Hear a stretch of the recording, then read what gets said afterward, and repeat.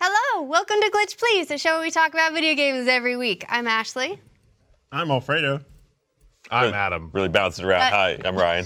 You know, we're pretty much AAA and R, so does that make us R? R, well, it's not National Pirate Day, Team so R. it does not.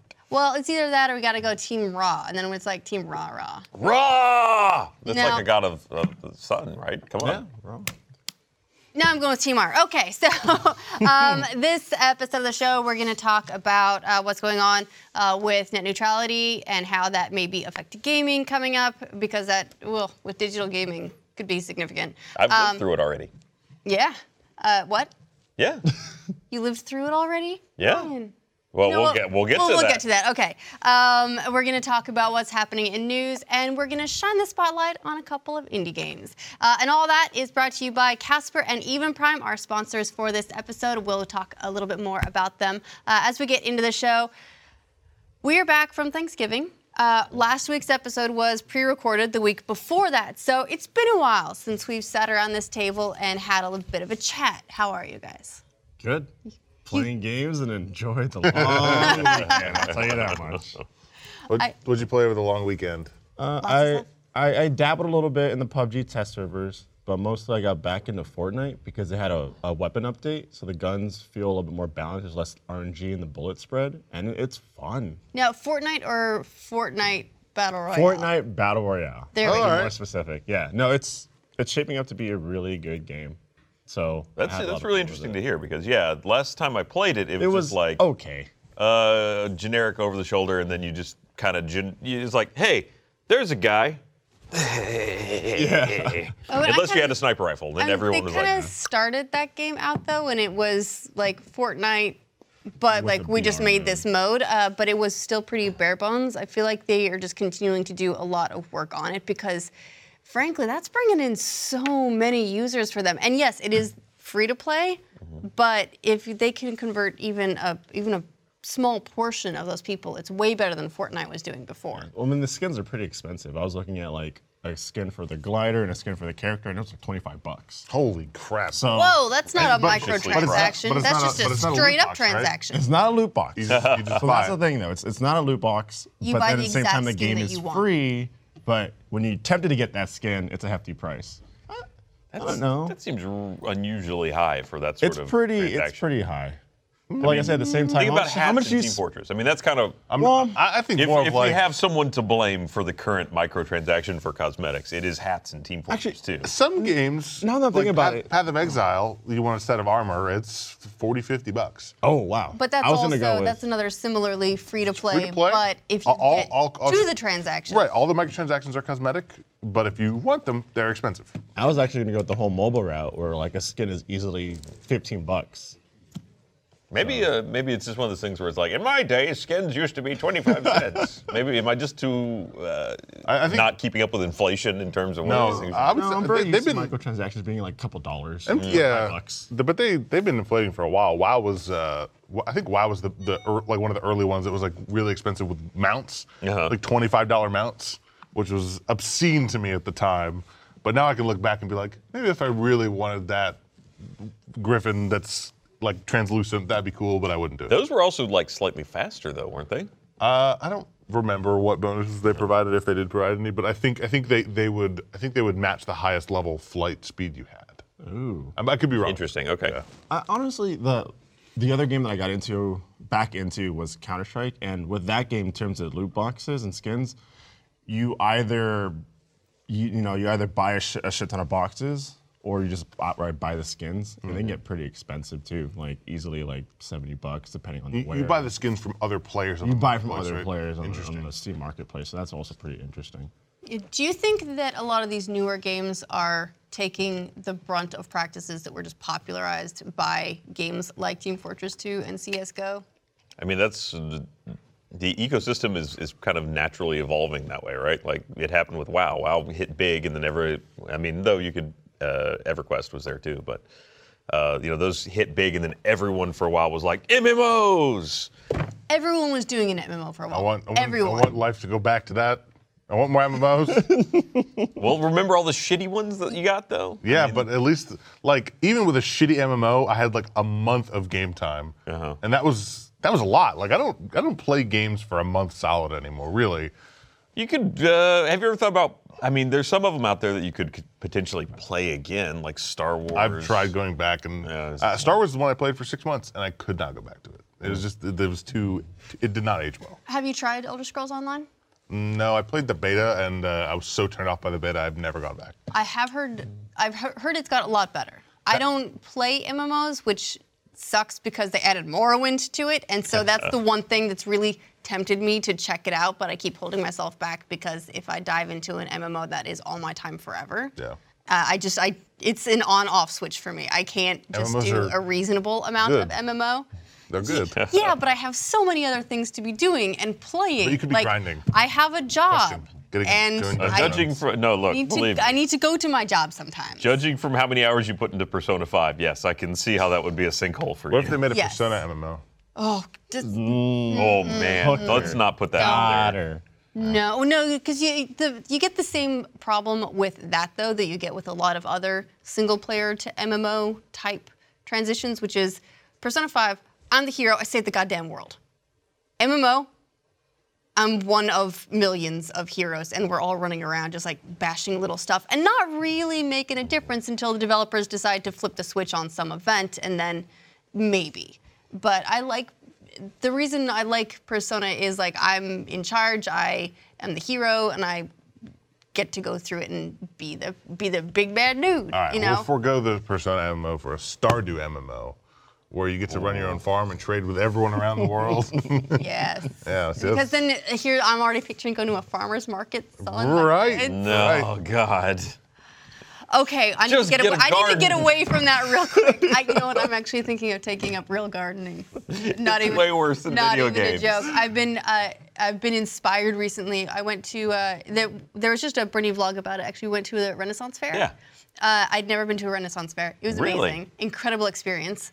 Yeah, I don't even know why I hadn't been before. It is awkwardly far away from here. It is, yeah, it's It's like a far. 2.5 hour drive, but it was so worth it. I didn't expect the Ren Fair to be what it was.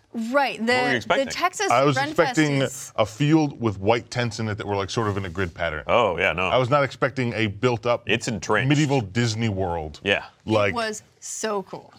Have Have you ever been to No. Ren Fair? I've caught glimpses. Fredo. what about it inspired you to do gardening? No. Stardew connection actually for got us. me into gardening, but I've been inspired in many ways recently. Okay. So Stardew, I'm actually thinking about starting a garden.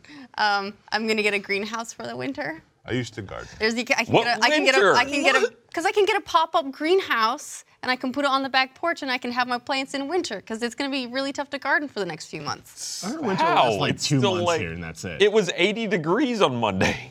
Well, yeah, but theoretically the winter's coming. That's 2 The weeks great that winter lie hits. of Game Ryan of should be Thrones. The prepared. winter is not coming here. But the other thing is from the Renfest, I'm now learning to weave chainmail and I'm learning leather work. Oh, chainmail is such a time-consuming process. It really too. is. Is that going to be your knitting thing now? You just like Kind of. Yeah. Yeah, I'm working on like my first project is going to be a scale mail pauldron. Okay. I'll bring it in. I'll show you when I'm done. I'm really excited about it. My hands are cramping up because everything's so little and fiddly. But I'm having a great time, and that's all stuff that I got into from real fun, dorky stuff like, gardening or doing leather work. Games and Renfest. I need Yeah. to get into more shit. Like the Renfest is really fun. They've got like full castles built up, and there's jousting and all kinds of markets. It's huge too. I mean, it takes a while to walk around that thing. Yeah, Now, we basically did the Worth loop the drive. Absolutely worth plus the watch jousting, and Yeah. the loop in jousting took us like 5 hours, and we barely stopped to Yeah. shop at all. now they will abduct ladies. That is a thing that happens there. So. You just you'll be walking along and then suddenly someone runs by with a poor damsel over their shoulder and everyone has to chase after them and rescue her. I mean, when we went and did free play, It's no a public joke, event. it would be like the performers would just walk over and just grab Meg and just take her. That happened more than once. I'm gonna level with you, Ryan. I don't know that was a performer. I think she just got kidnapped. It's possible. Now, maybe in the current climate of the world that settled down a bit, but it was pretty rampant. Like they just would, they would even do things like trick her. Like one guy walked up and was like, "Here, let me see your hand for a second." And so she put her hand up and he just took it and just walked into the shop with her. It's I want to know Ryan's reaction in instincts the first time. I think we have it on video. Like when we were shooting for free play, so we're just there and it was just like, He's like, okay. oh, all right. I mean, I just followed. Like, what am I gonna do? That's not okay. It was more good natured than I'm making it sound, but they're aggressive salespeople. I saw at the Renfest. We were just standing there, and there was the parade walking by, and some lady walked out of the parade and sensually grabbed Chelsea and kissed her on the forehead forcibly, and then walked away. I was like, wow, this is a fucking place. I have also heard. Now, there's the option to camp outside the Renfest. Apparently, it's like a medieval orgy. Lots of orgies going on those nights. If the tent's rocking, come on in. All right, so it's oh God, what was that old King Arthur movie? Well, there is an orgy. It was the first King Arthur movie I ever saw. There's a lot of Excalibur? Yes. I didn't remember an orgy scene. But I was probably 6th grade. It was probably I saw a butt and was like, oh my God, an orgy. There was a butt in it, yes. There you go. So, butt orgies. So I had a great time, and I've been reading a whole bunch of stuff, playing a couple indie games, which is why we'll be talking about that later. But yeah, it's been a really fun couple of weeks. Learning all kinds of skills, and leveling up. Nice. That's really awesome. Yeah. How about you, Ryan? What you been playing? I've been trying to get through the campaign for Call of Duty World War II. It's all right. It seems like it's a pretty short campaign. How long of a struggle is this? Well, I'm playing it on Veteran. I always go through on Veteran the first time through, so I just want to get that out of the way. Do you not like to play it on hard and then go back to Veteran so you have a second time to play through, add to the play time? I'm probably going to play through it a second time anyway, just to go back and get the level specific achievements. I get them where I can, but the first playthrough I just try and blast through it on Veteran. That way, any subsequent playthrough I'll play through on regular, and it'll just be like, I'm amazing. Now I am a god of the battlefield. Nothing can touch me. I think I finally got old in shooters, and I started playing on the normal difficulty and not hard or Veteran. I only do it for the achievement. I don't know what totally happened. with you on I that. used to be 100% Hard have to play it on hard. Go. And then now it's I just want to play through it, you know? I got this too much shit to play. Well, I there's feel not terrible about stressed it. out. I'm not. I mean, the story is kind of there. It's a very loose story that just kind of carries you forward. But yeah, so I'm not playing it for that. I'm just playing it for the second-to-second shooting. So it's kind of fun to have it be a challenge.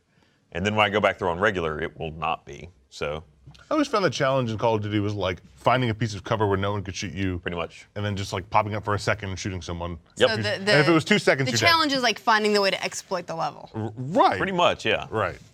And then it immediately penalizes you for not being a very, very cautious person.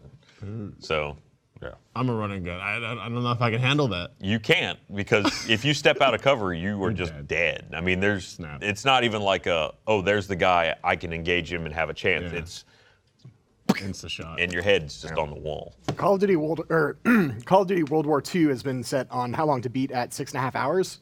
How long have you been playing on Veteran? Probably more than that. Okay. But it's hard to say because I pick it up in just gaps between things. So I'll play a little bit of it and then go back to filming something else. And World at War was notorious for that, where they would just, on Veteran, spawn grenades next to you. they have not spawned grenades this time, which is good. I like that they just spawn bullets, but it's still rough, but it's not constant things dropping in your lap, stopping you from moving forward. I beat the World at War on Veteran, so I mean, I'm used to it being a bitch, but in this case, it's really not too bad.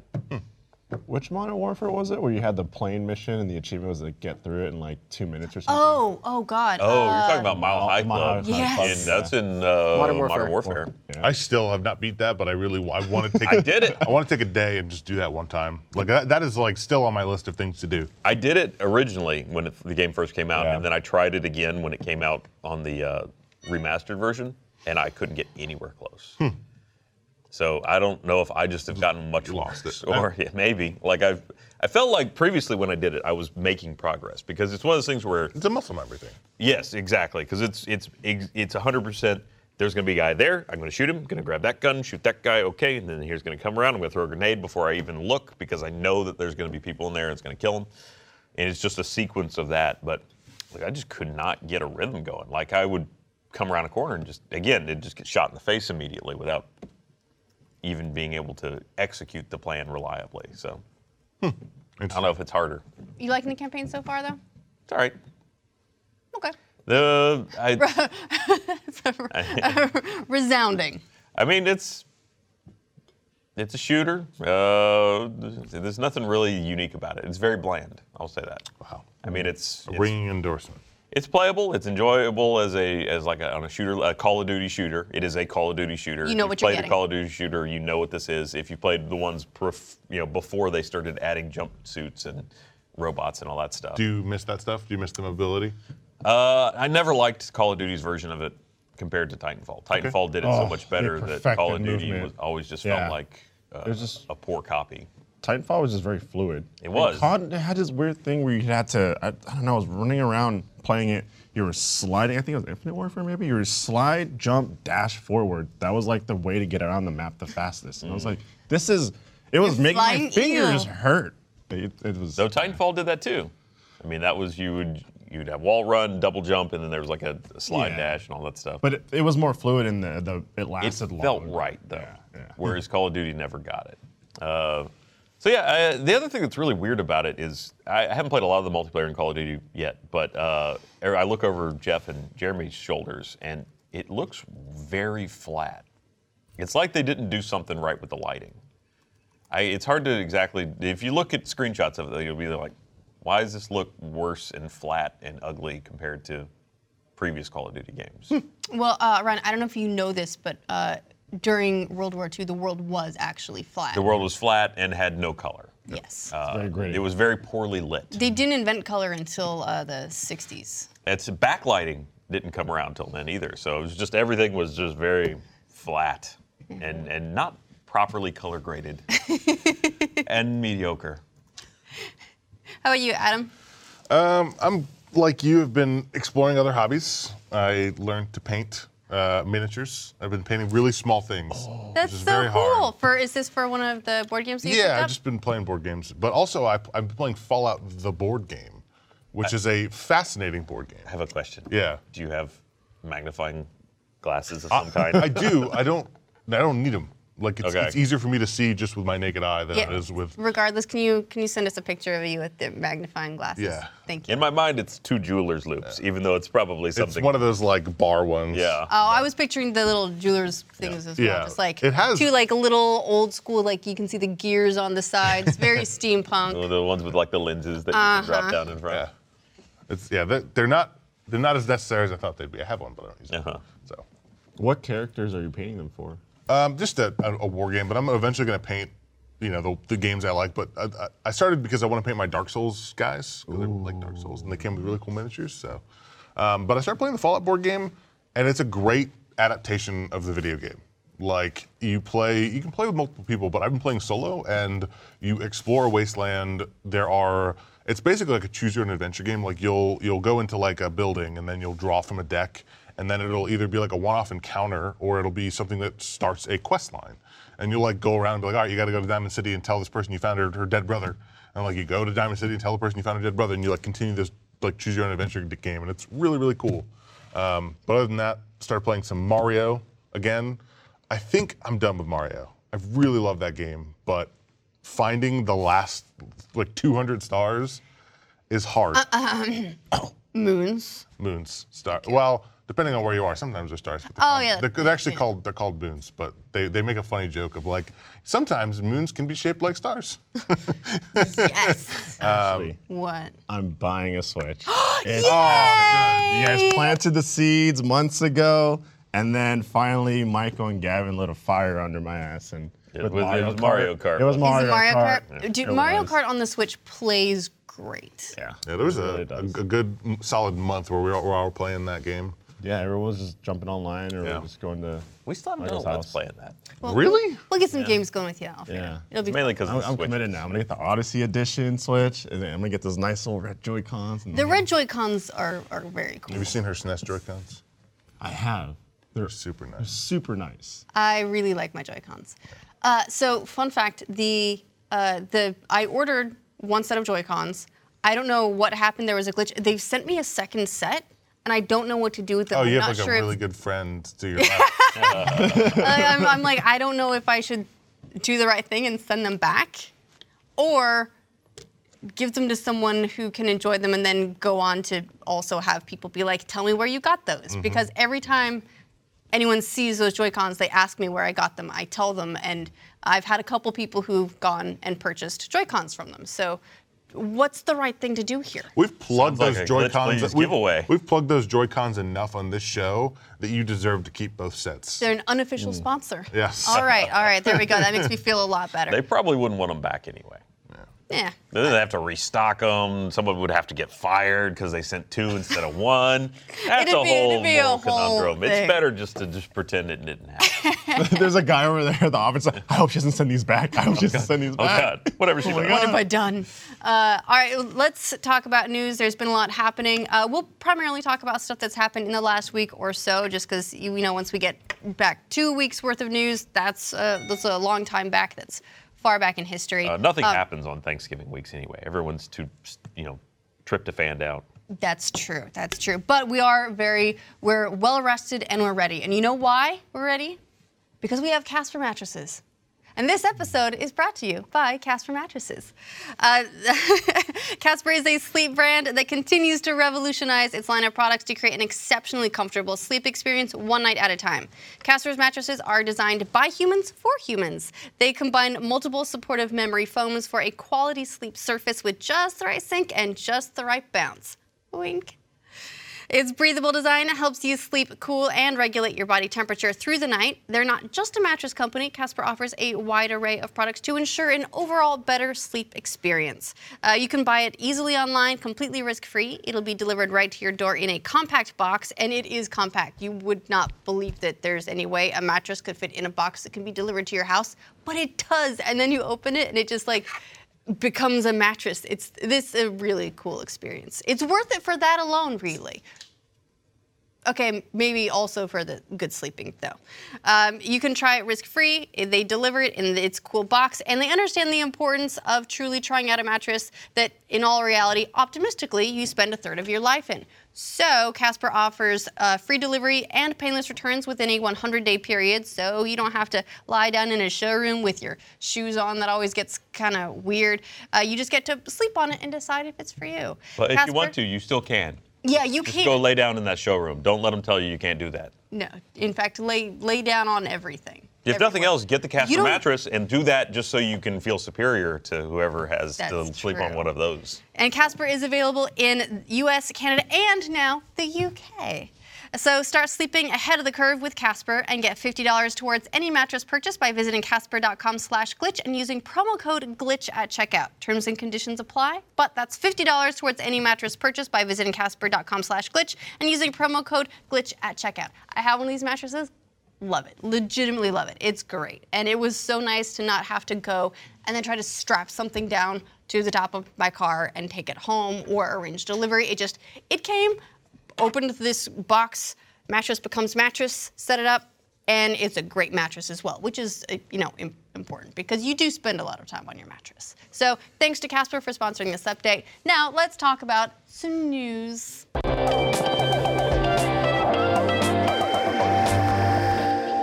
All right, so there's been a couple of things that have happened this week.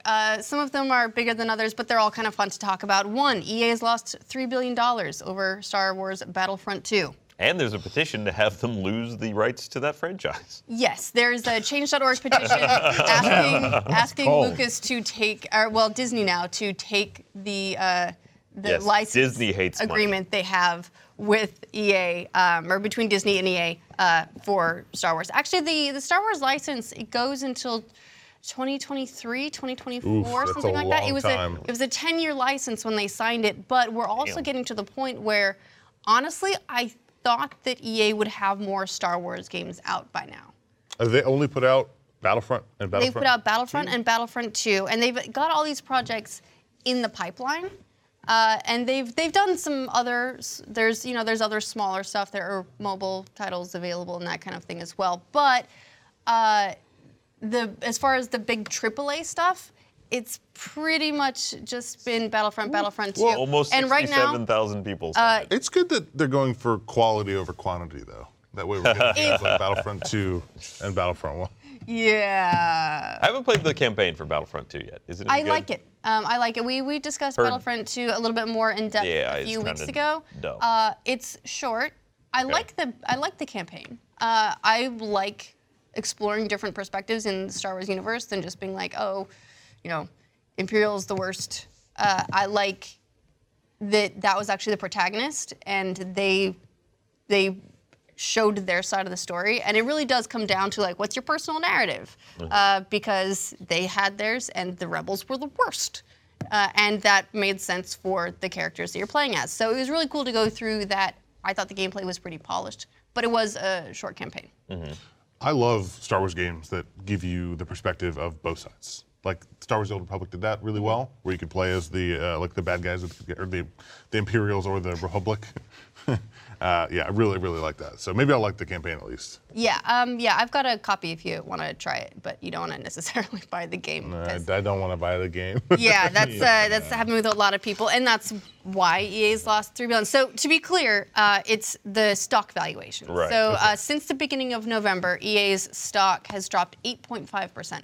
That's a lot considering this is a huge release month and this was a huge title, and usually that's about the time when stock goes up. So, but with all the problems that they've been having, their stock has dropped 8.5%, and that's a loss of $3 billion in value. It's there's been a lot of pictures that emerged from Black Friday of empty video game shelves that had nothing left but Battlefront 2. That man, Yeah. like Damn. a lot of people are probably cheering that EA is losing a bunch of money, but that is also going to trickle down to the developers whose decisions it wasn't to make all these microtransaction problems. So I hope that stuff gets. You mean like we're gonna get another Visceral? Right. I hope we get like proper restructuring and not like the people whose fault it wasn't. EA's got a weird spotty history with blaming the right or wrong reasons for things. So, for example, they shut down Visceral because they said the game was turning out to be too linear. No one likes linear games anymore. No. So they shut down the studio and they moved the game, and it's now going to be whatever it was, completely different. Maybe they'll use some textures, but it's completely changed, and they blamed that very much on linear games. But they've also been very, I think they also acknowledged with Titanfall 2 that its sales were low because they sent it out to die. They sent it out against Call of Duty Infinite Warfare, and even though everyone hated Infinite Warfare, yes, and Battlefield. And Battlefield, yeah. So they sent it between these two juggernauts, one of which was very similar, Very similar, and one of which was their own title. Yes. So I think they acknowledge at least that the low sales of that particular title were not because the game was bad. And it seems like they're going to continue to support Respawn and Titanfall. And they just They acquired should, because Respawn. that was an So amazing game. If you haven't played Titanfall 2, you probably can get it cheap now. Go play it. It's really good. Probably my- Single-player campaign, amazing. Probably my favorite single-player shooter campaign in the last several years. And the multiplayer is extremely enjoyable. If you like Call of Duty, you'll like this better. this, I think, is going to be a weird example of EA, this Battlefront one specifically, finding really weird ways to justify why it's not their fault. The CFO, Blake Jorgensen, was speaking at this. It was like a Credit Suisse conference, and he blamed it on Star Wars canon. Shall I read you the quote? Oh Yes, man, please. this is such an infuriating. The one thing we're very focused on, and they're extremely focused on, is not violating the canon of Star Wars. It's an amazing brand that's been built over many, many years. So if you did a bunch of cosmetic things, you might start to violate the canon. Darth Vader in white probably doesn't make sense versus in black. Not to mention, you probably don't want Darth Vader in pink. No offense to pink, but I don't think that's right in the canon. Did you see all the So this was the backlash? justification for why they have the star cards, the sort of pay-to-win sort of microtransactions. Instead, is that they couldn't do purely cosmetic because that might violate the canon. You know what doesn't violate the canon? Yoda and Kylo Ren, which they featured so heavily in the fighting each other? trailers of the marketing, just showing non-canon stuff. Yeah, people's arguments against this are like, why are you showing Rey fighting Darth Maul? Also, I would love a pink Darth Vader. I feel like he's going so far like down that path of like, oh, pink and glittery and sparkly, but like, what if there was like a samurai Vader? You know what I mean? There's Or figures of also, I mean, the whole idea here is that this is the worlds colliding in Star Wars. You're already having the fantasy of multiple parts of the world interacting. That's an opening to have it be even broader. right? First Like off- no one is expecting the Star Wars Battlefront 2 multiplayer to be Advance the accurate story. to every little bit. Every battle you fight might change history if that were the case. It changes the way you have a battle on Endor and it suddenly plays out totally differently. Oh God. It's just Boy, that would make Battlefield 1 really scary to play. So, Right. like, if you look at this though, like, even if you wanted to stay in canon, almost all of the hero characters have costume changes between the movies. Like, even Darth Vader is slightly different. He's probably the most minute different. But like Princess Leia, I don't know if she's a hero in the game. But she has obviously different outfits. Luke has obviously different outfits. Even Rey has obviously different outfits. And even Boba Fett, like those can all be cosmetic options. And then you have all like your grunt characters, which are the ones you play most often. And there are so many different grunt characters that you could potentially be playing as in terms of just skins. Yeah, like what about adding battle scarring to armor? At the very Right, least, that's right. not even a specific thing. Right. Or, you could look at potentially pulling in. They're not canon anymore either, but some of the old comics. I'm pretty sure there is a comic where Darth Vader is in white. I've seen a white version of Darth Vader before. I just don't know if it was something that I think that was maybe concept art Yeah, it may have been. of why can't I remember his name? The concept artist for freaking Star Wars. But either way, it seems like a really shaky sort of justification. If they wanted to say they're having trouble with licensing for these cosmetic options, that I understand. And maybe they won't say that because they can't throw their licensing partner Disney under the bus and blame them for making it difficult. But the justification as they have it doesn't really hold any sort of water, even within their own marketing.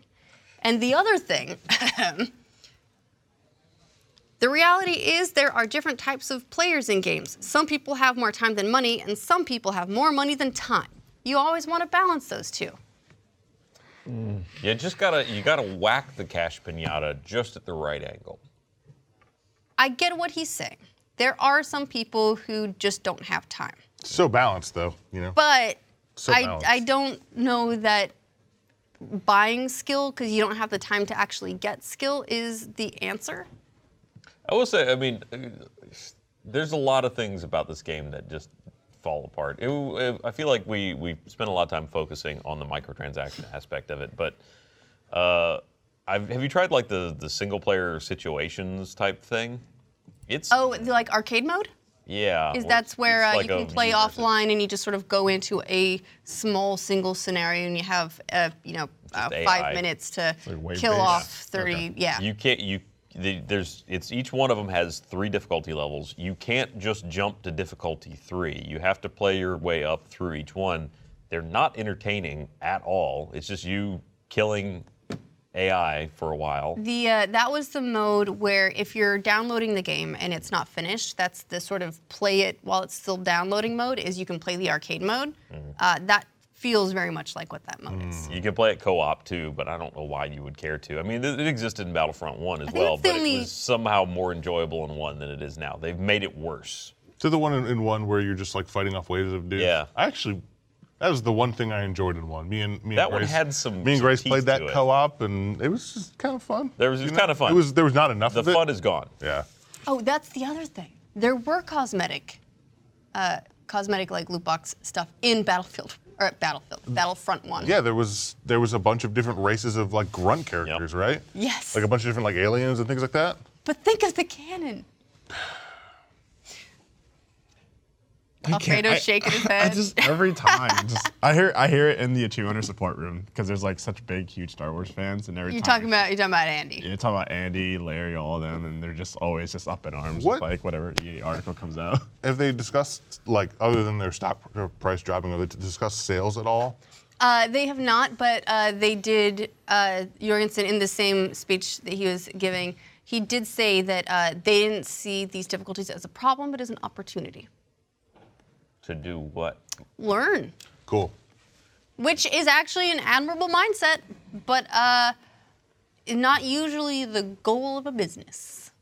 It's like someone assembled a car badly and then went, that's not a bad car that we just spent a lot of money on. It's a learning That's an opportunity. That was a And learning experience. It's also like it's a company us. that's been building cars for decades, then building one wrong and going, Battlefront 2. we're still learning. Battlefront 2 was the one that was supposed to be the learned lesson. Like they had problems in Battlefront Yeah. 1. And it seemed That's like true. they'd fixed so many things. Yeah, when they came out of E3, they're like, you- we're giving you free DLC. like we listened. We're doing a campaign. We're making it better. Yeah. Everything you wanted is in there. Also, little thing. Star cards. But yeah, right off the bat, you can't ask people to pay for a game knowing that they're going to continue to have to pay for the game if they want to play it. On a quick note, I've been looking into some of the like cosmetic options that they might be able to do, like Nice a long hat. story in canon. Thank you. I'll give you one guess as to who told me to wear it. But yeah, so the concept artist, Adam, are you talking about Ralph McQuarrie? Ralph McQuarrie. There it is. And then, there was a comic book series called Star Wars Infinities, Return of the Jedi, where Anakin redeemed himself and came back as a white Darth Vader. And Super actually, canon. Yeah, and most of actually Star Wars is kind of based on a Akira Kurosawa movie, but they actually Takayuki Takeya, who's done a lot of like action figure statues and like worked in video games. He actually designed Yoshimitsu's look for Tekken Tag Tournament 2. Did a lot of like I guess he did a samurai Darth Vader and Ronin Boba Fett figure that came out for a while and was Yes, those are the figurines. See, there you Those go. are That'd be awesome great. figurines. Cool Those stuff that are people all would- really cool things. People would absolutely pay to be that. And yeah. you don't even have to think of them as like, oh God, canon. Think of them as nods to other bits of the Star Wars universe. Yeah. In fact, there's a cosplay of a really cute little girl as a pink Darth Vader. She's got a tutu. Put that in. I'll play it. All right, sure. Why Come not? on. Don't you want to run go around for it. killing people as a pink Darth Vader with a tutu? I would feel disrespected. It should also be noted that Just emote over my body, while too. EA's stock has fallen 8.5% from the beginning of the month, from the beginning of the year, they're still up 39%. So they're not dying. They lost No. $3 billion of the $10 billion that they gained. Right. I mean, again, EA's a crazy big company at this point. They've got a bunch of different product lines, and if one goes down, then it's not really going to tank the whole company. That's But true. Their overall lineup is shrinking though. They are relying on fewer titles. Wonder why. That are larger in scale. So while again this doesn't EA, they're not going to shut down. They're not in danger. Hopefully, what this does mean though is that they are taking a bit of a lesson, and they're realizing that this isn't working with consumers, and they need to do something else. Well, they can fix it. They could fix it today if they wanted to. Get rid of the way the star cards are unlocked. I mean, They'll need to rebalance their whole fucking Yeah. game. I think it'll take more they? than just one day. Yeah, because the It's- progression is slow. it's unbalanced now because.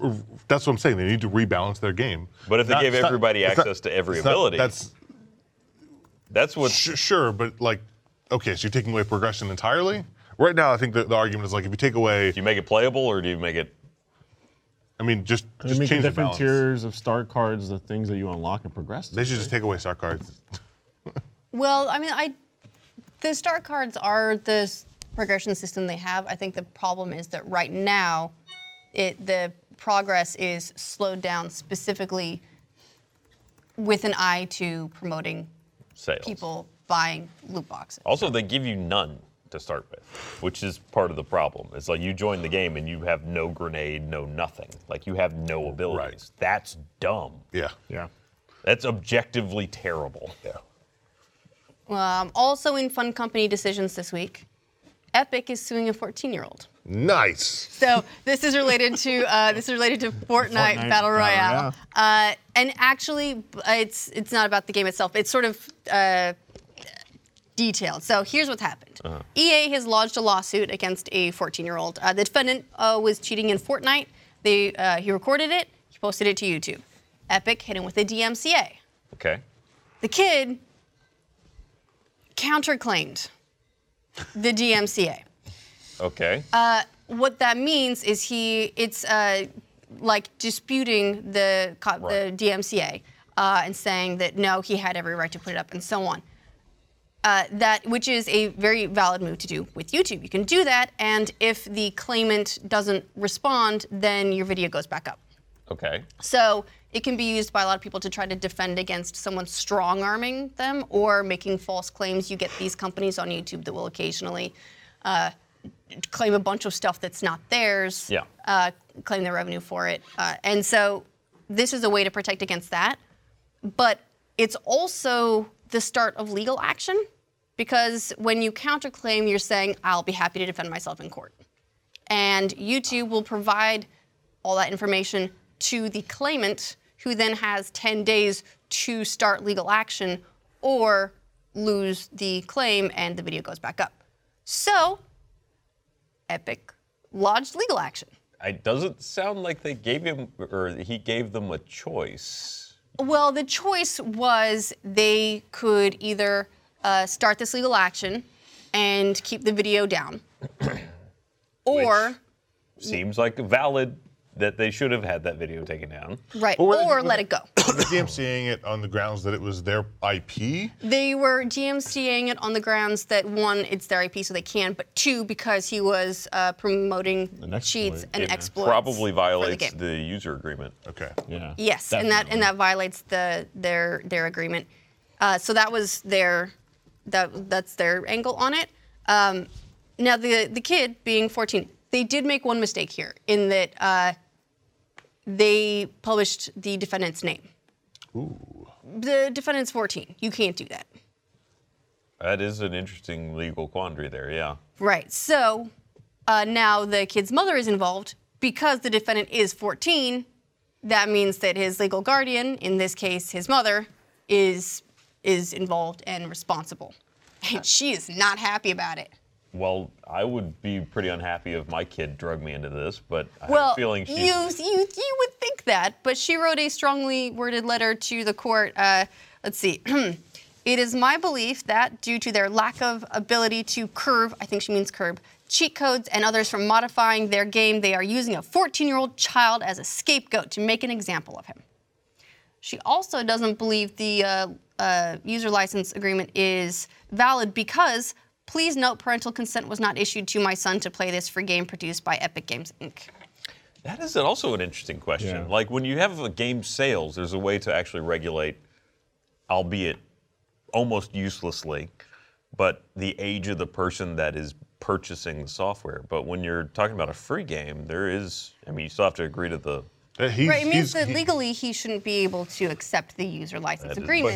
But he did. Right, he did, which then means so he is I'm pretty sure entering there's into a legal contract there, sort of. Although user license agreements don't always. Oh, it's a bunch of carry a lot of water. Yeah, there's a lot in there that you can't enforce. So she's saying that he's using cheat codes. So what cheat codes was he using? No, I don't want my video taken now. But yeah, so she's saying there's another part in her letter where she's like, there are so many other people doing this too. Go after them and go after the people who made the cheats. Epic is going after the people. I mean, who they're made the taking cheats. down all those videos. Yes. They are, yes. And So- most of those people aren't dumb enough to They're counterclaim not it. going to counterclaim that. Yeah, so on the one hand, I think that Epic made a mistake in that shouldn't have posted they shouldn't have made his name available. They didn't do their due diligence there, I think. No, there may be, and I'm not, obviously, I know very little about legal matters, but in this instance, I feel like there might be a loophole whereby he had already announced himself. Potentially. So potentially. if it's already public knowledge, then I don't know. Also, that there's another thing here in that because he was not 18, what he was like posting videos on YouTube and stuff may not have been allowed either.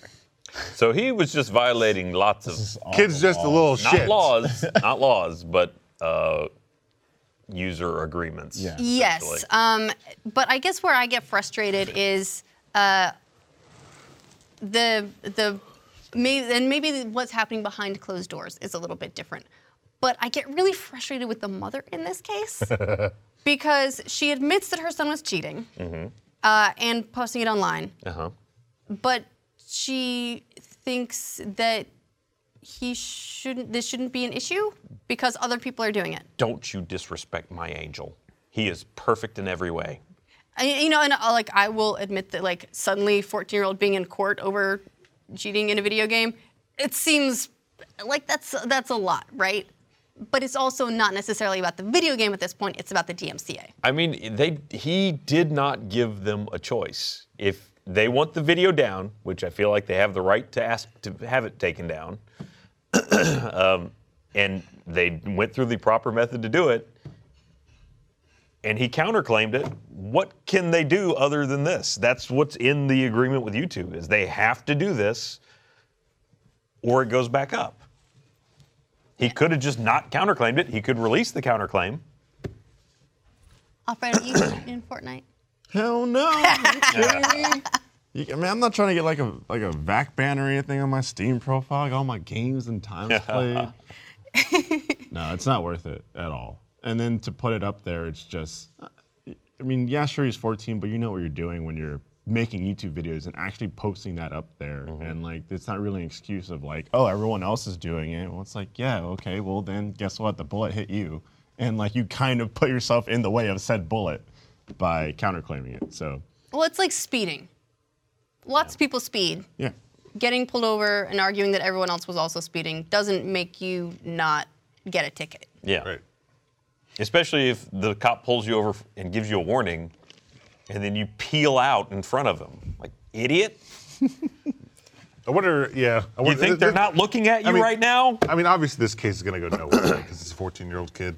Yeah, I don't know if this is gonna maybe the video get taken down. Maybe, settle or yeah, the mom's what. just gonna be like, all right, I'll take down the video. Let's not Yeah. pay thousands of dollars to go to court over a YouTube video that is a kid cheating. Who cares? Right? Why is she fighting this? Why not say, yeah, the kid's an asshole. Because then she'd have to He's discipline grounded. her angel. He's grounded.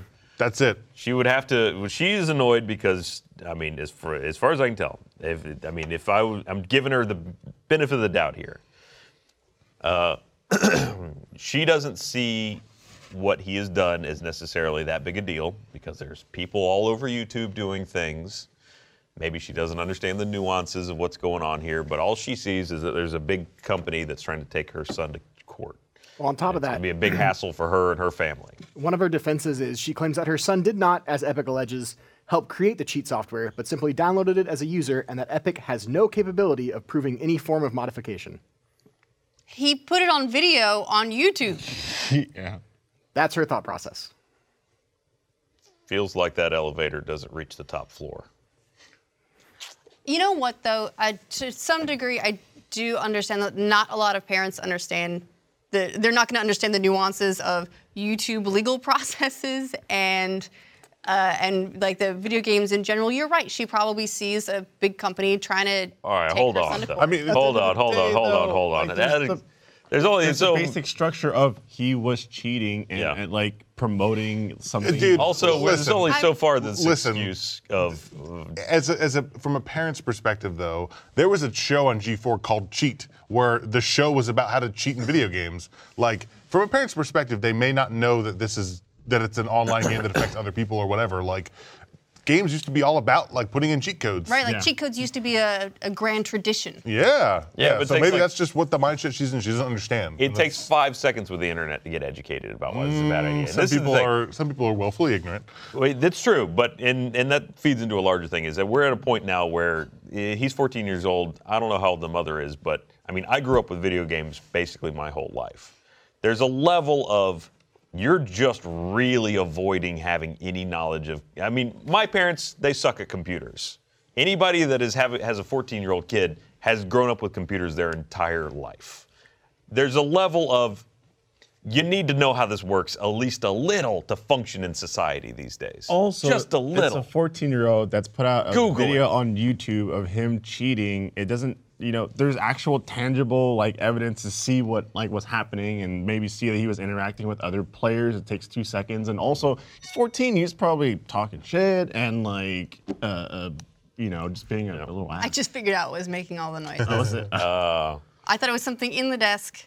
No, it was my iPad. I mean, there's nothing wrong with being a dumb kid. But when someone calls you on being a dumb kid, don't thumb your nose at authority, because they have to come after you. At the same time, he's 14. That's the 14-year-old That's thing to exactly do. what you do at 14. It's like a 14-year-old kid gets told to stop skateboarding. And here's the thing. And by a security guard. And then You know of what's course they working keep against skateboarding. you? Everyone out there that has ever had a kid is immediately happy to sue a 14-year-old because that little shit needs to learn his place. I'm so grateful that the internet was not as prevalent now, or like when I was 14 as it is now. I was an asshole at 14. Everybody's Everyone's an asshole an at asshole. 14. I stole stuff at 14. You have to put 14-year-olds in their place. You have to, I got or in they big become. trouble. I had to go to court. Ooh. Yeah. And see, I if just you jaywalked. don't, then they grow up to be assholes. You have to slap the asshole out of them at some point. Otherwise, they just stick with it for their whole lives. Slap that asshole. Not on the asshole. You slap the asshole out of them. If you slap them on the asshole, that's probably abuse. Yes. Okay. Well, on a slightly brighter note than slapping that asshole. Tapping that tank. Slapping that sack. On that note, Nintendo, they have something planned for the Game Awards. We don't know what it is exactly, but they are giving away. There's a couple of factors here. They're all adding up to some interesting speculation. Which of hopeful their 6 speculation. titles are they going to release something for? Ryan, I need you to be quiet right now. Such a hater. I need you to put down that haterade and just let us be excited about something. Can Okay, it please what is it? just be another puppet show? Another puppet short? That would be great. That's all I want. Fuck the So games. Nintendo's giving away 5 passes to the Game Awards, which are on December 7th. Separately, Jeff Keighley has teased that they're having more game reveals than they've ever had before, and not sure if he's counting the Spike iteration of his awards, but at one point they had something like 12. So now people are saying maybe that means 13. Either way, a lot of reveals coming on December 7th. So the speculation is that Nintendo may be planning to announce 1 or more things at that show. Maybe not. Maybe they're just planning on basking in all the awards that Breath of the Wild and Mario Odyssey are probably going to snap up. But maybe they're announcing something. What do you think? I'm hoping for Animal Crossing. Here's why. Nintendo's mobile strategy so far has been to use the mobile titles to build hype for their full titles. So far, it worked really well with Pokemon. Pokemon Go came out, and admittedly that was third party, but it was a licensed thing. They worked with the timing, I'm sure. And then Pokemon Sun and Moon broke records. It was way up from previous years. So that was a good sign.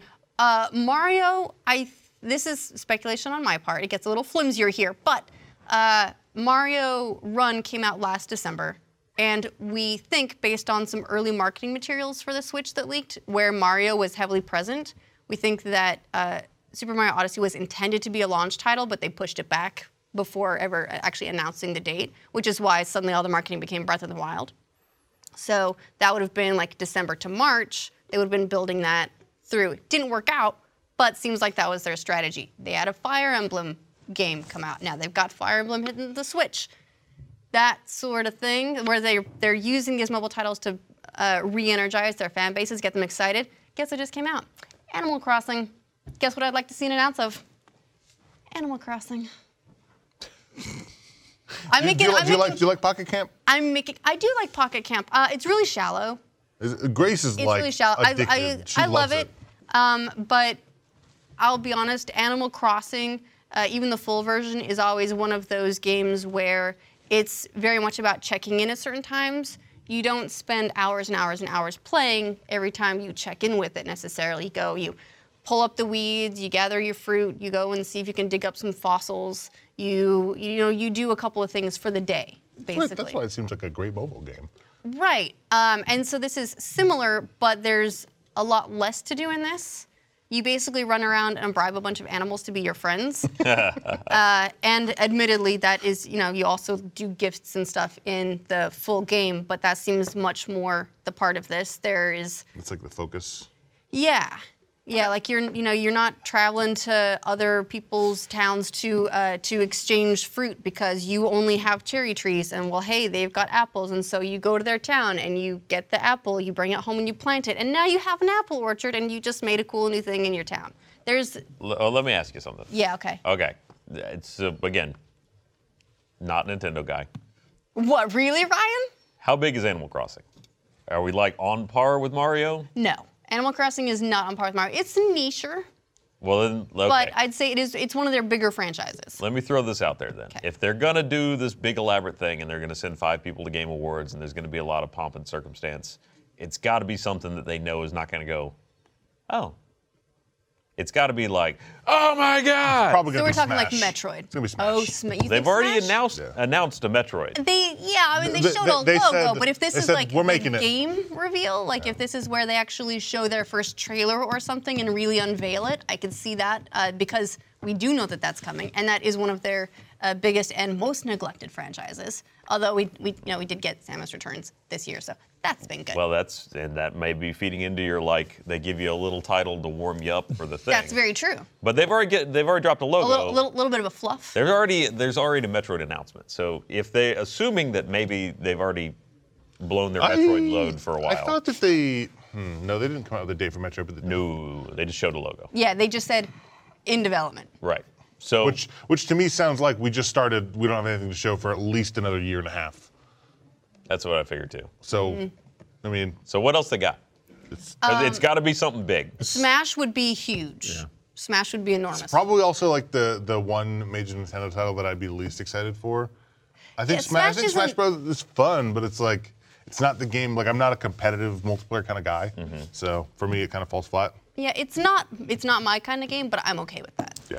I would be curious to see though if they were if they announce it here, how far out that means it is. You would think then they'd be releasing it probably next year-ish.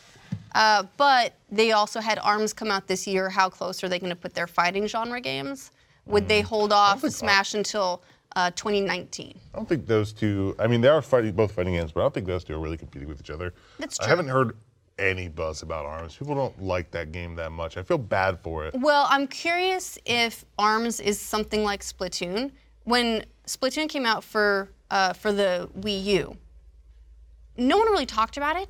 It was just easily the most successful title on that console. It sold 4 million copies. It was the game that people played on Wii U, but no one really talked that much about it. So I wonder if ARMS has a similarly quiet but dedicated community. I'm not writing it off. I had a lot I would say more. it does. Like late Really? night. Yeah, late night when I'm browsing Twitch, they'll like throw up like in their like top slate. I'll see like a fighting tournament with ARMS like often. I'm like, And they are supporting it with new fighters and new interesting. They are, content pretty constantly. regularly. A new one mean, just dropped today, yeah, actually. new fighter Right? just Launched a came new out. fighter. I mean, but Splatoon did come out like a month. Splatoon 2 just came out a month after ARMS, and that game still getting support too. So I don't know. I get what you're saying, but I think Smash would have a much broader appeal and would probably be a good announcement for Nintendo. I agree. Ryan, is there anything you'd want to see? I mean, I am looking forward to, and it'll be entirely dependent on what they come up with, but I am looking forward to the new Metroid title. If it's even a little bit reminiscent of Breath of the Wild, I will happily buy it up and enjoy it. Other than that, I don't know. It's most of the franchises from my, SNES days are kind of accounted for or wouldn't carry over. Like just. Do you think they're going to talk about Pokemon?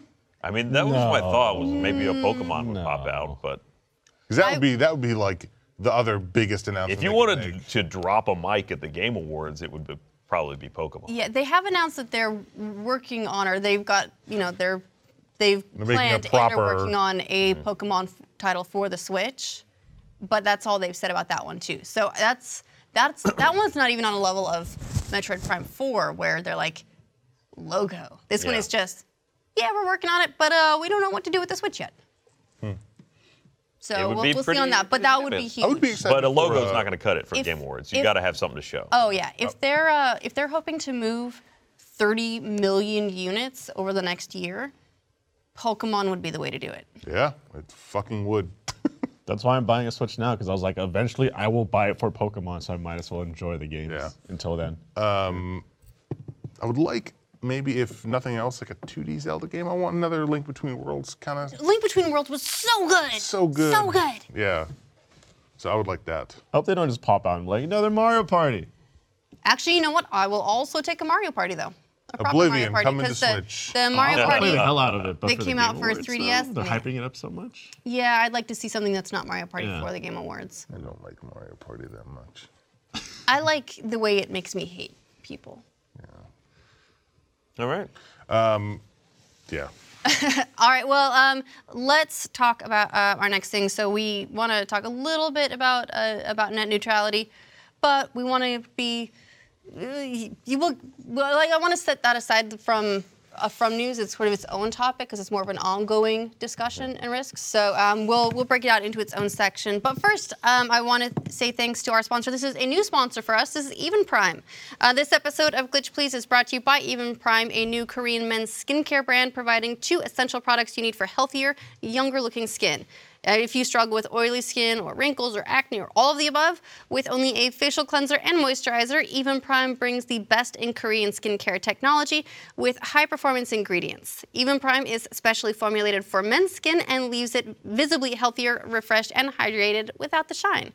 Even Prime is travel-friendly and a perfect holiday gift for your friends, brothers, and partners.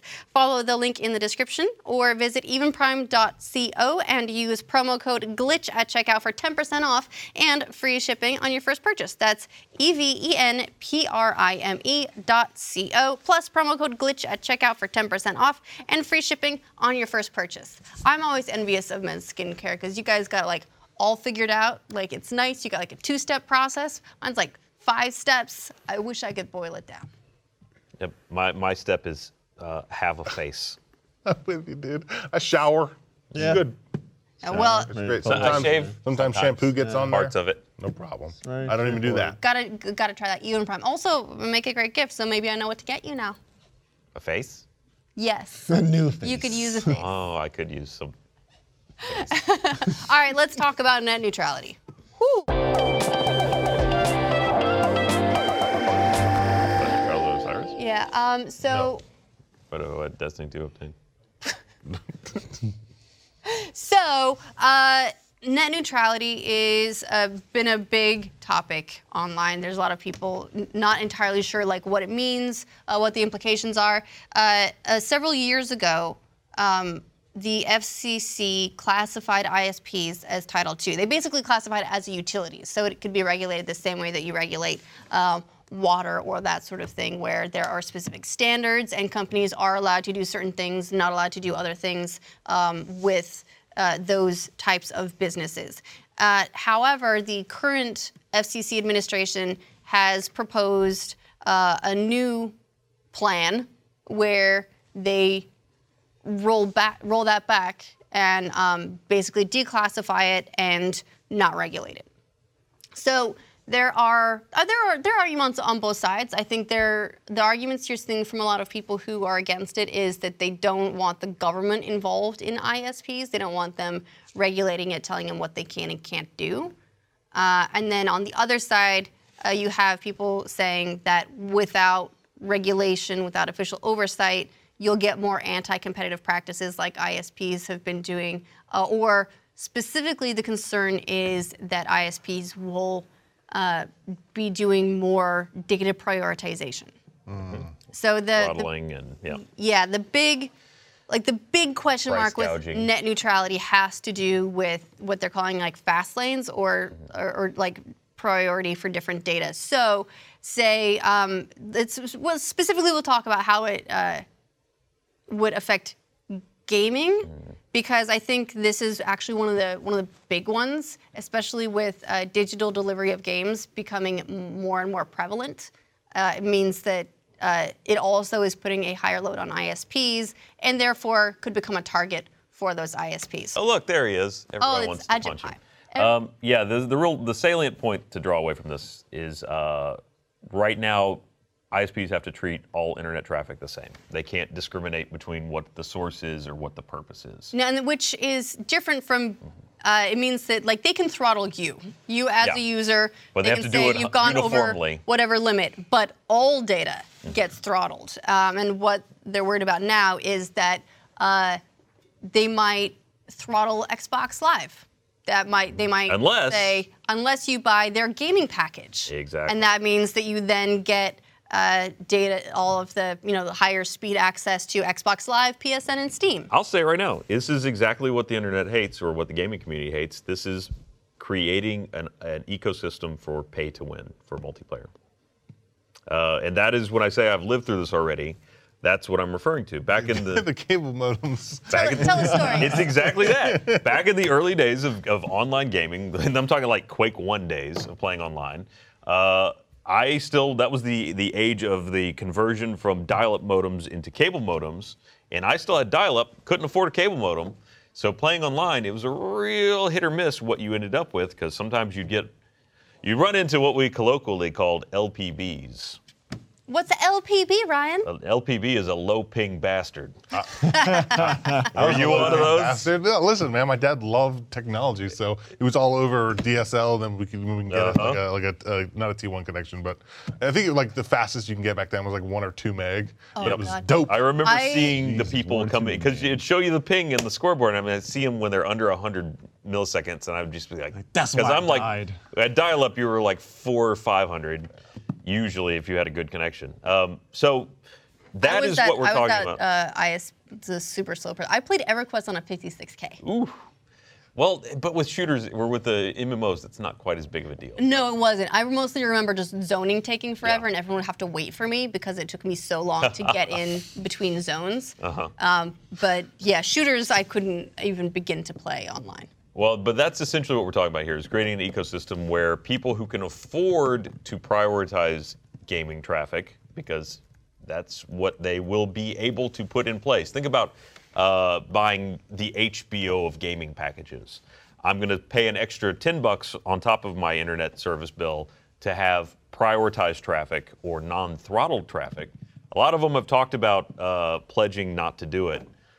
Which, by the way, Comcast pulled their pledge not to do it the day that the vote They're announced. already walking all those. They're paying for this. Fucking heck. That's who's putting this guy up there to take away your freedoms. Well, so a lot of the ISPs are specifically supporting this rollback, which is the thing that generally makes you one of the first red flags, because typically the ISPs have proven that if they can get away with an anti-consumer practice, they will, because they're a business. Their priority is to make money, and if they can find a way to make more money off of you, they will. And the problem is, because of the way that the internet, it's a problem for us mainly here in the States. You would think that what this does is it creates an incredible market opportunity where an ISP would just go, well, we're not going to do that.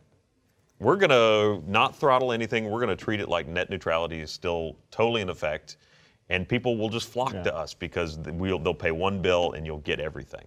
The problem is ISPs have locked down through anti-competitive activities. In most areas, they have an absolute or near absolute monopoly on the internet that you can buy. So you probably know this, or if you're too young to have gotten internet yet, your area probably has 1 or 2 internet providers, and that's it. And anyone else trying to get in that area, not happening, because lots of times they've locked down state or federal, or at least state or municipal laws to prevent other ISPs from coming into your area. Yes, or they lobby to prevent anyone else from using the poles or the underground systems and so on. And you can see as well the effect of that competition. Google Fiber, which has frozen its rollout, but Google, I'm convinced that their main play was not to become a huge ISP themselves, but to force in this sort of competitive offering with other ISPs, because you will, like, anytime Google Fiber announced they were suddenly coming to a city, every ISP in that city magically started offering better deals and better speeds because suddenly they were not the only option. If you want to get really enraged, Austin was such a prime example. When I first moved here, I had Time Warner's fastest internet package, and it was, I think, $75 for 50 down and 5 up. And then when Google Fiber got announced that they were coming to Austin, literally 2 weeks later, they sent an email out and they're like, everyone who's on the fastest package and any package will get upgraded. If you're on the fastest package, you're now going to get 300 down and 20 up. Like, all of a sudden, they could just switch it on. Yep. Right. And it's not like they magically installed new stuff. Nope. They didn't. If you want to get really infuriated, look into the fact that over the past several years, the U.S. taxpayer has subsidized $4 billion towards ISP companies because they were supposed to build a nationwide fiber network. They didn't. And they didn't at all. They just took the money. They best efforted building it, which apparently amounts to putting maybe one line into large cities that, like here in Austin, you get fiber if you happen to be somewhere close to 35 on the south side of town. That's it. Most of Austin is not serviced by a fiber line. Yeah, and Austin is more fortunate than most areas in the U.S. So, you see the effect of Google Fiber coming in. We already had a couple of options. They just, I don't know if they had handshakes or they had all just settled into this very comfortable space where they knew what they could each get and they were happy with that. Google Fiber came in and then magically everyone had to offer something better. Most regions don't have even the number of, we have like Time Warner, we have, what's AT&T? AT&T, Time Warner. They're Grande? Because Grande is an option. Grande. So there are a couple. There are some business ones that we have here. But there are a lot of areas in the U.S. that have one. Here's the thing. You have no other option to go with. The repealing of net neutrality, this is the weird situation we're in here, is the arguments for repealing net neutrality could be valid if the marketplace existed that they're arguing for, but it doesn't. If there was a marketplace where there was competition between companies to provide the best service, then letting it be a wild, wild west could drive a lot of business to the company that was trying to provide or offer the best service. But when they don't have any incentive to do that because it's all monopolized, that argument makes no sense whatsoever. They have to be regulated because they've got your nuts in a vice and you can't do anything about it. It has to be a utility in those areas because if there is no competition, then that is what the people that are arguing for freedom in business are relying on to make their argument work.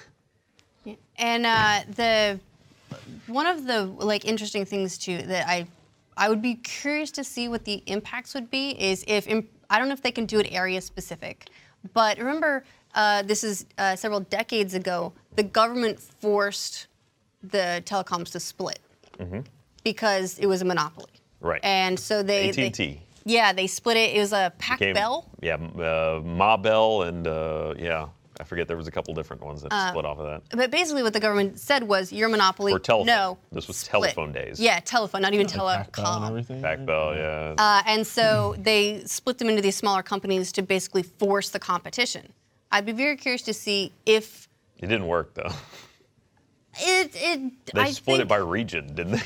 Yeah, that was not the ideal, I think. I'm sure ended up being they said they wanted to split it, and then the telephone companies figured out a way they could split it, but like not lose It's their really individual monopolies. we've gotten into such a weird situation because so many there's this one large group of people that are lobbying for the openness in the marketplace, the right for businesses to do whatever they need to, the absolute cutthroat, like that's the only way that business can grow is to not be regulated so that they can fight it out, like this very Spartan, like tooth and nail, they're gonna compete with each other and fight, and then the consumer wins. But that can't exist in a world where the businesses have already done that to the point where they are the only ones left. There is no competition. There's no one for them to compete with. They have no incentive to do that anymore. So the ideals are not wrong, but the market that they need to work doesn't exist anymore. So it's hard to argue that it's like, well, I can see how that would work, but we don't have that here. That's not the world you're loosing this concept on. Right, unfortunately. And you may also see a lot of this flipped in marketing, and you see this sometimes too, and this actually annoys me. You'll see it with like a Netflix or something like that, where typically at the moment you're seeing things on mobile where something doesn't count against, this doesn't count against your data and so on and so forth. So take that, but take it as a speed thing. So you pay for higher speed access to this thing. Nothing else is lowered, but you can pay for higher speed access to Xbox, PSN, Steam with our gaming package. But then it just means that the bottom line never goes up with the rest of the needs. Also, Games what are does that getting mean? huge. How is that when they say that, like, you can pay for expedited service too? It's like, well, what are you doing right now that's getting in the way? Yeah, so you're telling me that you could, you just don't. Like right now, you're fucking something up. Like it could work, but you're actively being a shitbox. Actively slowing it down. Yeah. So why can't everyone have that? Yeah, but I think imagine when every game, we're already getting close, but imagine when every game is 100 gigabytes and you need to download this. So you can... The whole world will be like PSN. Jeez. Sorry, PSN, but you are way slower than every other download. Oh, it really is. It's so bad.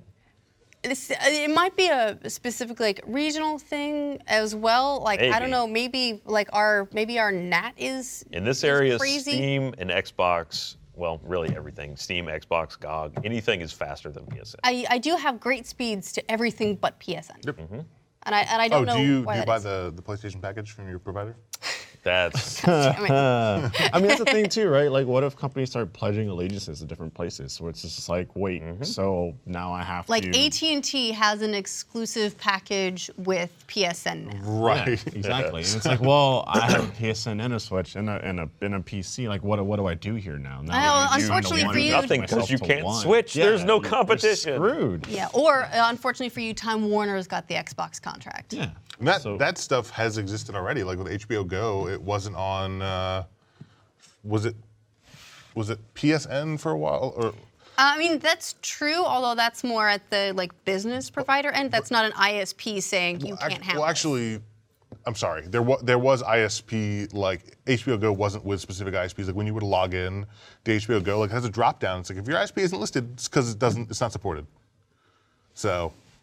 I did not know that. Yeah, like if you go to log into HBO right now online, you select your ISP, and it doesn't list every ISP. So it's still like specific to ISPs. Interesting. Yeah, and I can't remember which one it was, but there was a major ISP that was off that list for a while.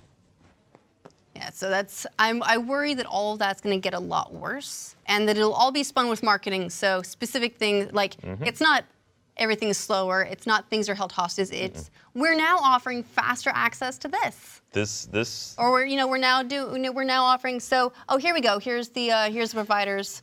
Yeah. The proposition to take away the protections for this stuff is called the Internet Freedom Bill or something. Yeah, It's they're like calling it Internet Freedom to make it free sound. the internet bill. Like it's all bullshit. And I think I see what you're talking about here. I was getting confused, Adam, between HBO Go and HBO Now. Got it. Where HBO Go, you have to have an HBO account with your television provider, and then it allows you to watch it on. right. So you will it's based on your TV Right. package. Yeah. Right. Okay. Yeah.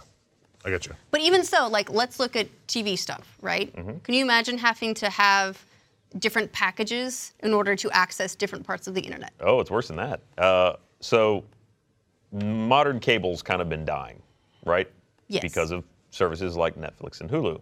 But your cable company is also your internet provider. So why would they be at all incented to provide bandwidth to competing products? Can Hulu exist in a world where they can throttle Hulu and then sell you a cable package? It's that has actually been happening. Was it That has been a was problem, was yeah. it Comcast? Ben, can you look up Where they got exactly who it busted. was? But yeah, Netflix basically outed a company for charging them, like holding them ransom. They were throttling Netflix traffic to all their users. Yep. And currently the reason that's a big issue is because that's not allowed. Yeah. But It's about to be, though. this would be the norm, where Netflix, they were demanding, this wasn't on the user end, they were demanding Netflix pay the ISP additional money Oh, Comcast. for oh, access shit. to their was- subscribers. Yeah. So it's Comcast, yeah. And that would be the norm, like the Netflixes, the Hulus, and any sort of heavy data user. So that's streaming video, that's also gaming platforms. Well, it'd be interesting. Like Riot Games has been working with ISPs so that they have their own network backbone across all of America. They did this like 3 years ago, so that they could get faster speeds to people playing League of Legends.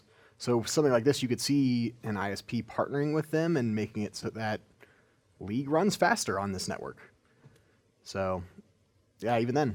Yeah, so it's a real concern. There's a vote coming up in December. I have actually seen a few. This is largely, I believe, a GOP sort of Yes, push. it was a very partisan issue. The last time it came up before a vote in a wider thing, it was 100% party lines. Yeah, but I have actually seen a couple GOP representatives speaking against it as well, which is interesting and unusual. Well, here's the best thing we can hope at this point, because it's probably going to pass the FCC, because that is a non-elected body, and so anytime a new administration takes over, they just staff it with all the people that'll vote like they want them to.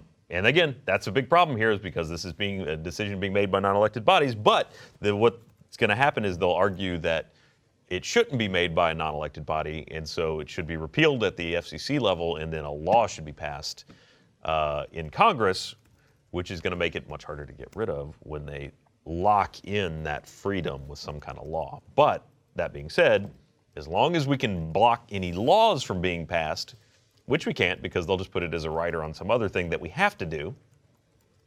But if we can just not let them pass a law, then it can be a little bit easier fix whenever the next administration takes over. Yeah, but what people can do is communicate with your representatives Yes. and ask them to put pressure on the FCC. Yes. And we can put a. There's already laugh, been a- but it's what we can do. If you want to know how that's going to go, though, there's already been a Change.org petition, or one of those other ones where it's like enough people signed it, and then the White House has to respond. So Asking- one of those has already passed, asking them to get Ajit Pai Ajit Pai, yeah. Ask him to chuck him out, right? to have him resign over the issue of net neutrality. So watch how the White House responds to that, and that'll tell you exactly how much they care. Maybe, but I still think we should do what we can. I'm calling my reps. Yes, no, absolutely. Put pressure on his meeting, because all that does is it turns it into the next election cycle. It's going to be a talking point. Yeah. And we'll put a link. There's actually a site with a lot of information where you can find local reps to contact. A lot of times they'll also fill out forms, like they'll fill out emails for you. You just need to put in your information. I think John Oliver did one, Yeah, so we'll put a link to that in the link dump. which may or may not have been exploited by the pro repeal to post a shit ton of fake comments. Potentially. However, let's wrap up this episode on a brighter note. Let's talk about some really cool stuff, some really fun stuff that hopefully we won't have to pay extra in order to play pretty soon. Let's talk about some cool indie games.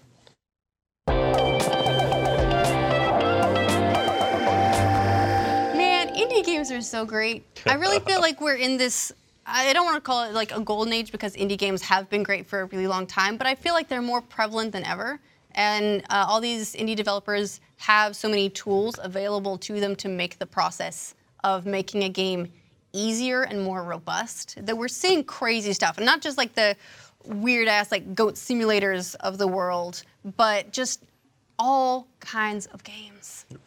I used to be like a super hardcore Xbox player, so for me, like there wasn't really that much in terms of indie games. You say that, There's but arcade Xbox games. Live Arcade Yeah, was there's all Xbox Live indie Arcade. games, and I feel like Xbox 360. But I felt like we didn't have like those strong hitters like PlayStation did. Oh, to and me- that big support like See, that. I thought Especially on that 360, you had the 360 summer of was huge. arcades that were like, that's when like Meat Boy came out, that's when Braid came Yeah, out. that's a good one. Those are so good. And dude. I didn't really play any indie games, or nothing that I thought of as an indie game, I guess, when I was younger. Maybe they all came in a box in the store, so I had no idea of the difference in scale, really. But it was the Xbox 360 and Xbox Live Arcade that got me into looking at these smaller, bite-sized games, or like, more, let's just like tighter packaged games. Yeah. They, Well, I think that aren't on the same now- crazy 200 developer scale, Yeah. and really enjoying them and appreciating them. To give you some idea on what some of our arcade games were included, they had Braid, they had Splosion Man, they had Trials HD, they had Limbo, they Trials. had Bastion, they had Dust and Elysian Tale, Deadlight, and Brother: A Tale of Two Sons are like a lot of the really notable ones. So good. Geometry Wars one of those? Because, man. Geometry Wars, that was a launch think that title? was a launch thought. title. It came like on the. Is that Geometry Wars 2 was a Visually arcade appealing. Oh, title. Geometry Wars 2.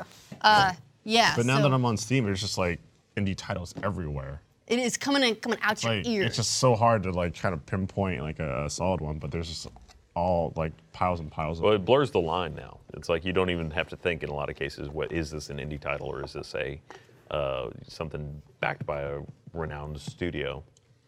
Just the access of getting those games on the market and the access to things like Unity and Unreal Engine. Indie games also are like a great vector for games that you, on like a smaller scale or on like or in 2D that you wouldn't be able, like a thematic game you wouldn't be able to get otherwise, or like just a game of like a huge scope. Like Terraria is a great example of a game that is like thousands of hours of content that wouldn't a AAA publisher would never, or developer would never make. But Or something like Minecraft. well, different games. They both have building. That's their. I mean, Minecraft's a building focused game. It right? is. I mean, but if you're Terraria's talking not. about a game that came from nothing, Right. Totally. there's all kinds of games that we now take for granted that were indie games. Is Minecraft considered AAA now, or is It's gotta be. It's not indie anymore. I mean, It's owned by- but Boy, what it is was it? born as indie. yeah. And since, like, I would feel like Now at this it's point, a money. Minecraft 2 would not be indie because we're talking published by Microsoft. But Minecraft itself, Is there a 2 though? well, no, there's not. I'm saying, like, if they made a whole new Yeah. title, but because they're still building off an existing title Yeah. that was released as, as a self-published by a small company, I would say it still counts. As an indie title? Wow. All right. I I mean, agree. I mean, well, they have released the like Windows 10 version, which I guess technically would be a second release. But Sort of, yeah.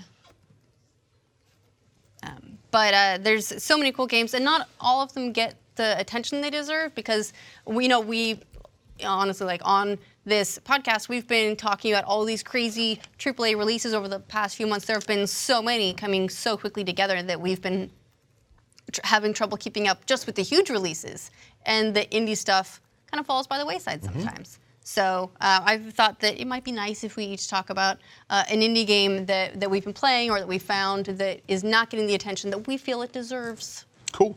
Yeah.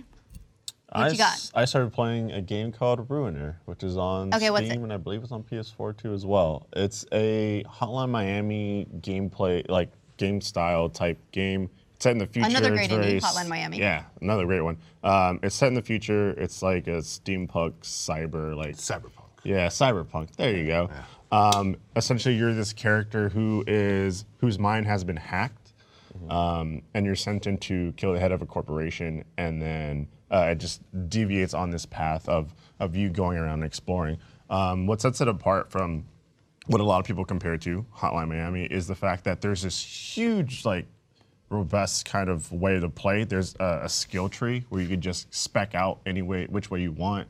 There's a hub world that I didn't expect that would be in the game that I can go and explore a little bit.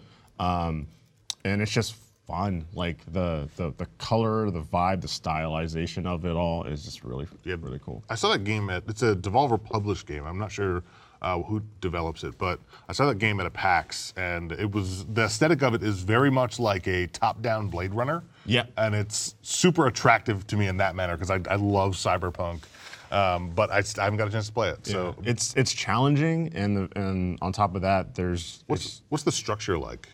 In terms of Like, is it level based? It's repetitive in that sense of like you go into a room, you get locked into the room, you fight all the bad guys. Sure. But what makes it rewarding and fun is that one, it's challenging, and two, they constantly score you on how you do during those like situations. So it's like, oh man, I got a B+, but I want to go in now that I have these new abilities, and like so there's some replayability there too. But yeah, it's really cool. And so is it pixel art? What's the graphic style? Because I know It's just, Hotline Miami was very much like a pixel art isometric view. It's top down, but it's 3D. It's 3D. But it's top down Okay. isometric view. Okay, cool. Raycon Games is the developer, by the way. Acon Games? Raycon, R-E-I-K-O-N. R-E-I-K-O-N. And what's it available on? Steam, and I believe a few other platforms. Let me find it here. Okay. I believe Steam PS4, these two. Yeah, the character doesn't talk, but he just looks cool because the expressions and how he feels is through his mask, which is digital, and then of course like when it gets hacked too, like you have other characters that are trying to hack. So you get to you. play as Daft Punk. Yeah, pretty much. Pretty much. Nice. It's out on Steam, PS4, Xbox One, and GOG. Great. So there are lots of ways to get it if you want to check it out. What you been playing, Ryan? I guess my love of something or like 7 Days to Die is well known, but I feel like that one's got plenty of attention. There's a lot of titles though on Vive that I think don't get the love because they don't have the a lot of people don't have access to it. Like they don't have the Vive install base. Right. Basically, yeah. My favorite of those and probably the most playable there's a bunch of them out there, but the one that I really go to and go like, that's a game that I would play on VR is Arizona Sunshine, which is from Vertigo Games. It's they're not a huge developer. They've done a few things that you might have heard of, but not much, like WWE versus SmackDown online. Nice. That does seem like a bit of a departure. They don't have a huge list of titles, but of them, I would say it's a really, really enjoyable zombie shooter game, especially in a VR. It's co-op. It is co-op. They've got co-op story and co-op horde mode. Is it a like local co-op? Do you have to have your two headsets together so you're like banging into each other constantly, or is it online? But it feels local because you're in VR. It feels like they're right there. Yeah. Do you So cool. So does it have like the voice, and the voice come like you can do the voice chat, and so you actually hear each other properly? Yep. That's really cool. That's really It's cool. really fun. And it's the controls feel great. It's very satisfying to shoot in that game. And it's just well done. The character, narrates as you're playing a little bit. So it doesn't have like a deep story. There's kind of a thing going on. You're trying to get somewhere, but it's just a nice, enjoyable shooter in VR. Nice. I found a lot of fun in that game playing with my friend by just like sitting or going down like in a twister style position because then the thing that tracks your quote unquote body doesn't really understand what's going on, so it contorts you. And my favorite one would just be walking around like with like my hips all the way forward and like my head back here, and I'd be shooting people like this. It's just To be fair, very humorous. It's very bad at telling where people are. It's all right. It's Whatever very charming. we play. Yeah, it's very charming though. It's just an enjoyable shooter. Yeah. All right. You got anything, Adam? I do. I recently played through. I've one I want to give an honorable mention to, and that's Hollow Knight. If you are a fan of Metroidvania-style games, I don't know of an indie Metroidvania-style game that has this robust an amount of content. There is like dozens of hours of things to find and like stuff to complete and bugs to fight and things like that. And I love fighting bugs. right, it is a bug-themed game, and I think that might be the one thing that might draw people away is the theme of the game and the setting, and also that the color palette is very dim. It's very monochromatic. sort of black and white almost in a lot of ways, in a lot of places. And I can understand why it draws people away, but if you can get past that and you enjoy that style of exploration, that is an amazing game. But that's my honorable mention. Yeah, it's got a couple of nods for awards, but was largely overlooked. Yeah, that's why I didn't like focus on it, because it was it is a relatively well-known indie game, but I think people should give it a chance, even if you don't like the aesthetic, because the gameplay is amazing. But SteamWorld Dig 2 was like, I thought the first SteamWorld Dig was incredible, and all I wanted was more. And I bought that and played. This is out on the Switch. It's out on the Switch. Is it not on anything else? I'll have I think it might be out on PC, but I could be wrong. I know that I remember you talking about getting it on the Switch. I played it on the Switch. Yeah, it is full of character progression and full of like charm. Like the world is the graphics are adorable. Right. It's like a steampunky sort of Western world, and it's just fun, man. You dig into holes, you collect gems that you use to upgrade your character, and your character goes from like a guy with a pickaxe to like a dude who can fly around and grapple and like mess shit up like really quickly. And it's such a fun game, and it's not too long. And there's still a lot to like find. Like there's a lot of challenges to 100%, and the challenges range anywhere from like puzzles to like actual dexterity challenges where you're like trying to like bounce around while the ground's falling out from under you, and you're trying to collect all the stuff as you go through this thing until you die, and then you have to restart. So it has a wider range of challenges. It has a lot of character, and it's just fun, man. It's a great game, and I feel like no one I know has talked or played about that game, and I feel like they need to, because it's out on sold Switch, me on this for Steam, something to put on and my Switch, PS4 actually. Vita. It's a great game for your new Yeah, console. I'm like, oh, I can upgrade stuff. I'm like, I don't know why, but the digging, upgrading my pickaxe sounds really entertaining right man. now on the go. I don't Yeah. know. Yeah. All right, so Ryan, I'm choosing a game in honor of you. Oh, what's This that? is Doki Doki Literature Club. Uh-oh. This is it's a visual novel. No, not in honor of me at all. It is in honor of you. Look at this. Look at Doki Doki Literature Club. What So is this this? is presented as. Why Have you doesn't ever played a gravity visual work novel, on their Alfredo? skirts? I know of them. Okay. all What do you know Marilyn about Monroe. visual novels as a genre? It's more so just playing through the story and reading, and then choosing options, like Dream Daddy, right? Yeah. This is Yeah. exactly like Dream Daddy. So yeah, this is a pretty new release. All right, what's the premise on this one? Well, I mean, you join a literature club, and Okay. there's a poem writing mechanic where each of the girls has different sort of keywords and themes that they really like, and so you can use these different words to compose poems that will appeal to each of these different girls. However, there is also a sort of hatoful boyfriend-like mechanic here in that.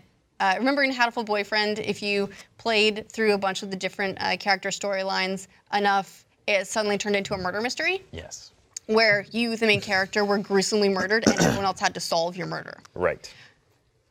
It's a little bit like that in that it becomes sort of a psychological horror game as well. I was gonna ask, how far are you in that game, Ashley? I'm still pretty early on, but I'm playing it to. What appeals to me is the poetry writing mechanic and everything is fun for a bit, but I'm playing through it to the psychological horror part that I know is coming, and I have some idea what that is. That you have to go in and manually start deleting saves for a character who will then panic about being deleted. Oh, it's not just saves. You have to go into the game's files on your C drive and start deleting files Wow. that manipulate the game. I don't want to spoil anything, but it definitely throws some twists at you where you feel less like you're playing a visual novel and more like you're being led through a horror story that That you shit's have no dope. control I over. love it. Sounds I kinda love this. cool, actually. I always like these games. Don't get sucked in. Yeah, I'm not. Do it. I mean, Do looking it. at the art style, this is the type of game where I'm looking at the Steam upcoming, and I click on it, I'm like, what is this? And I'm going through the slides, I'm like, ooh, I'm one slide away from hentai or something. They always they write a good description. All this stuff sounds good. Then you get into it and realize that you're just reading poorly written literature for about 14 hours. Look, to Ryan, get it's through only it. poorly written. Ryan just you write completely it that way. Yeah. I bet there's much of words. Much of words. Much of words. Lots of Much of words. Now words. we know why it's poorly written. I am the writer for Doki Doki Literature Club. But I just love the games that wrap themselves in this visual novel package, but become something else. Like I really enjoyed that about Hatoful Boyfriend. I really liked Long Live What the in the Queen, hell? which we played for. I think that's Monica. It's showing up very differently on the left monitor. Ah! Oh, that's very scary on that one. Oh God. I see eyes over here, and then I see a face over here. I don't like it. Okay, I'm real okay. But I like that about Long Live the Queen. That it was Exactly. it was a Like an strategy game RPG. wrapped in wrapped in a Well, that visual one was novel. much better. That one wasn't just like reading.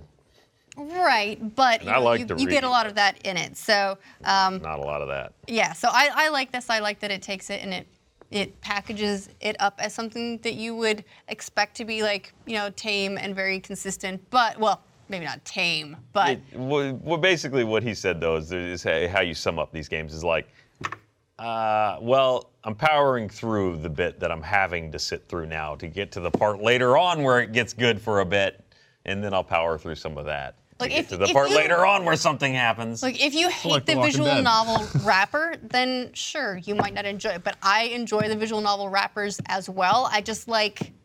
I like a game that takes that and then like goes beyond it and twists it into something else too. I think that's a lot of fun. So that's my pick. I think if you played the Hatoful Boyfriends of the world and really enjoy how weird they get, then try Doki Doki Literature Club. It's awesome. It's new. It doesn't have a lot of marketing support, but I'm having fun, and everyone else is also that plays it. That it goes in for that kind of game, loving it. So excellent. All great picks. And that about does it for this episode of Glitch Please. Please let us know what indie games you've been playing that you don't feel like are getting nearly enough attention. I've actually found Doki Doki Literature Club from comments on our YouTube channel. So that was great. And you can help other people find games that they can enjoy as well. So please let us know some of your favorite indie games in the comments, as well as let us know, what you're thinking about net neutrality and the news and all that stuff. We will have our Rooster Teeth first exclusive post show, New Game Plus, up on the website, theno.tv. Please check it out there. If you're listening to this on a podcast service, please do us a solid and give us a nice rating so other people can help find this podcast as well. And it's good to be back. It's good to be back. It's good to sit down and talk to you guys again. And let's do it again next week. Next week. Cool. Next week. Doesn't stick to your face.